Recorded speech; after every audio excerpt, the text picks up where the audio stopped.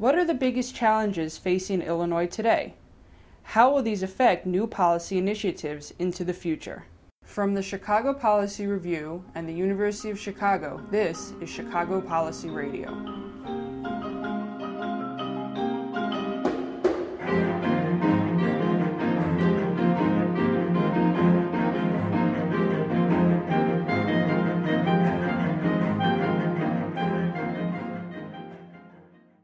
I'm your host, Julie Cooper. Today we're talking with Crystal Thomas, Deputy Governor of Illinois.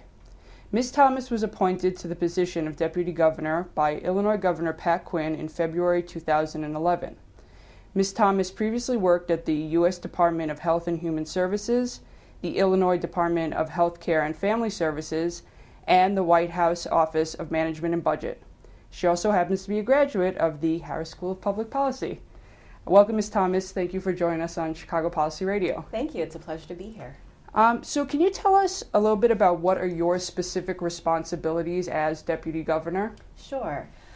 So I'm responsible for helping to develop and implement the governor's public policy agenda. And that can mean very different things on a day-to-day basis. My responsibilities basically, can change based on the needs of the governor's office or what's happening in the state.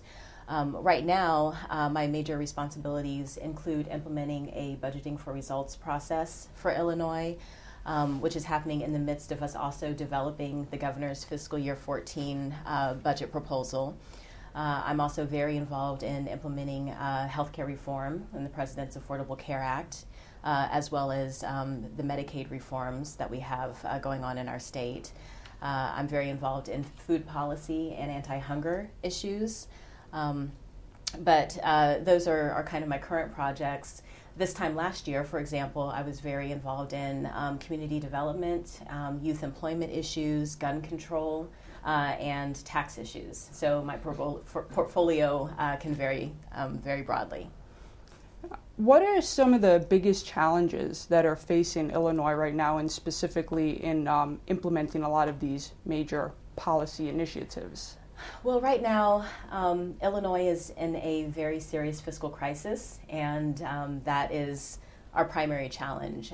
So some of the things that the governor has proposed to address that, first and foremost, is to restructure our state pension systems. And for your listeners, right now we have an unfunded pension liability in Illinois. And if we do not do anything, that will grow to over $100 billion by the end of this fiscal year. So that is a very serious concern, that we're dealing with. And in the midst of that, and our growing pension obligations, putting together a balanced budget is a significant challenge, which is what we're working to do now. And the governor's next budget will be introduced in February of next year. And we are also in the process of negotiating a collective bargaining agreement with the union that represents the majority of state employees. And in our current fiscal climate, really, that can be a very difficult thing because we are asking for concessions and for some assistance in helping us to dig our way out of our backlog. So those, I think, are some of the biggest challenges. And they do have a very significant impact on the governor's policy agenda.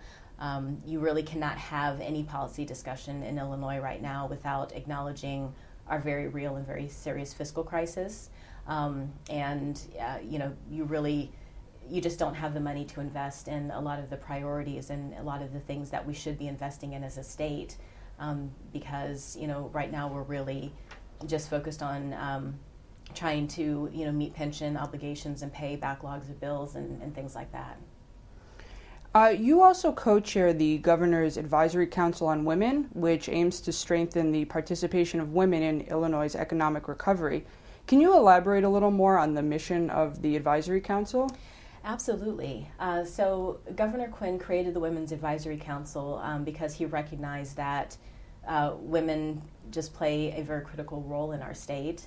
Women make up over half of our population and actually own over 30% of the businesses in Illinois. So as a state, we cannot move forward if women do not have the resources and the supports that they need to be successful.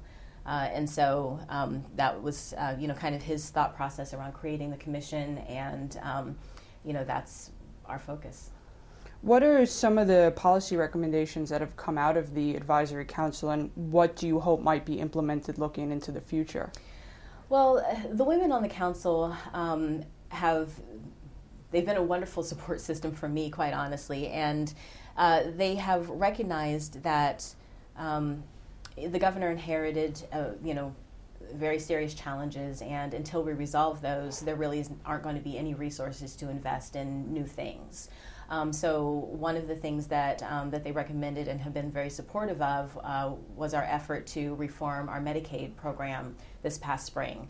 And even though that reform ultimately ended up taking $1.6 billion out of the program, we did it in a way to try to mitigate the negative impact that might have on women and children.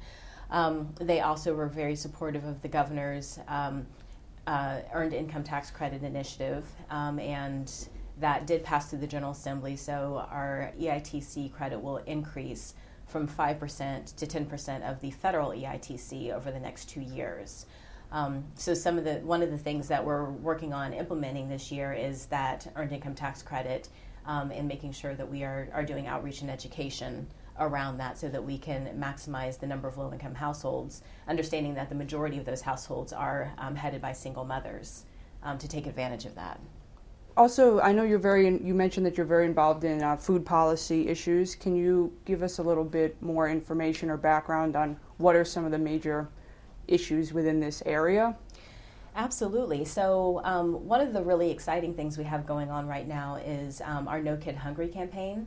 And as a state, we were able to partner with the Commission to End Hunger, which I co-chair, as well as an organization called Share Our Strength, to combat childhood hunger. So we were able to fund summer feeding programs, and we have breakfast in the classroom initiatives, and it's wonderful because even though we as a state have limited resources, by creating these public-private partnerships, we were able to bring more attention and more resources to this issue. We also have a fresh food fund that we implemented earlier this year as part of the capital budget that put $10 million into developing grocery stores in food desert areas. So those are a couple of the things that we're working on in the food policy area. There were also a couple of other, kind of major policy initiatives of the governor's, if you don't mind, I wanted to mention for your listeners. In addition to the pensions, which really is first and foremost of the governor's priorities, he also has an initiative and a goal of reducing state-run facilities, which Illinois as a state is behind other states in the nation as far as reducing institutionalization of different populations. So the governor has proposed closing youth prisons because we've done a much better job in our state of prevention and support activities, so we have fewer youth in institutions, and that we can provide better care for them in community-based settings. And the same for people with developmental disabilities, and we're working to close those institutions too because they're very expensive to operate and maintain, and I keep going back to our fiscal crisis, but we have to find ways to do business differently. And then the governor has a long history of supporting veterans. And he is always looking for ways to continue to advance that cause in Illinois. So he championed a hiring veterans tax credit. And actually, just today, he announced a new veterans cash lottery ticket, which is an initiative he began back in 2006 and has continued to raise money to support programs for veterans. And then our Department of Veterans Affairs actually has a pilot program to help support women veteran entrepreneurs who want to start or to grow, their businesses. So those are some of the other, I think, exciting things that are going on in the state under the governor's policy agenda. So, just kind of throwing it out there, what do you think that the future holds for Illinois with all of these very interesting policy initiatives, but also these financial constraints that are obviously very serious. Yeah, I know I've talked a lot about our challenges, and we do have many of them. But we're also a state that has a lot of strengths and a lot of resources. So I really think that we have an opportunity to have a really bright future in Illinois. It just will take us making some very tough decisions and sacrifices today so that we can begin making those investments in our education and our infrastructure and our people in order to build that tomorrow. So I'm very, hopeful and optimistic that that will happen. Some in the kind of short term, we do have a veto session in our General Assembly that will be happening the week after Thanksgiving, and there's also a session that will happen in January. So keep an eye out for those for any action in the General Assembly during those two periods. I think that's a time when we'll see whether pension reform and other things might happen. And that will help dictate where we go from a policy perspective over the next few years, and actually will lay the groundwork for what happens in Illinois in the long-term future as well. Because again, with over $6 billion in unpaid bills and $100 billion pension liability, if we don't start taking the steps to address those soon, we won't have as bright a future as I really think we're capable of having. Well, Ms. Thomas, thank you so much for speaking with us today and sharing all this very interesting information. It's my pleasure. Thanks for having me. Thank you for listening to Chicago Policy Radio, a production of the Chicago Policy Review and the Harris School of Public Policy at the University of Chicago. Our podcast was produced and edited by Julie Cooper and David Levine. Our theme song was composed and performed by Ryan Gee. You can find us at www.chicagopolicyreview.org and on iTunes, or email us at media@chicagopolicyreview.org. Thanks for listening, and join us next time.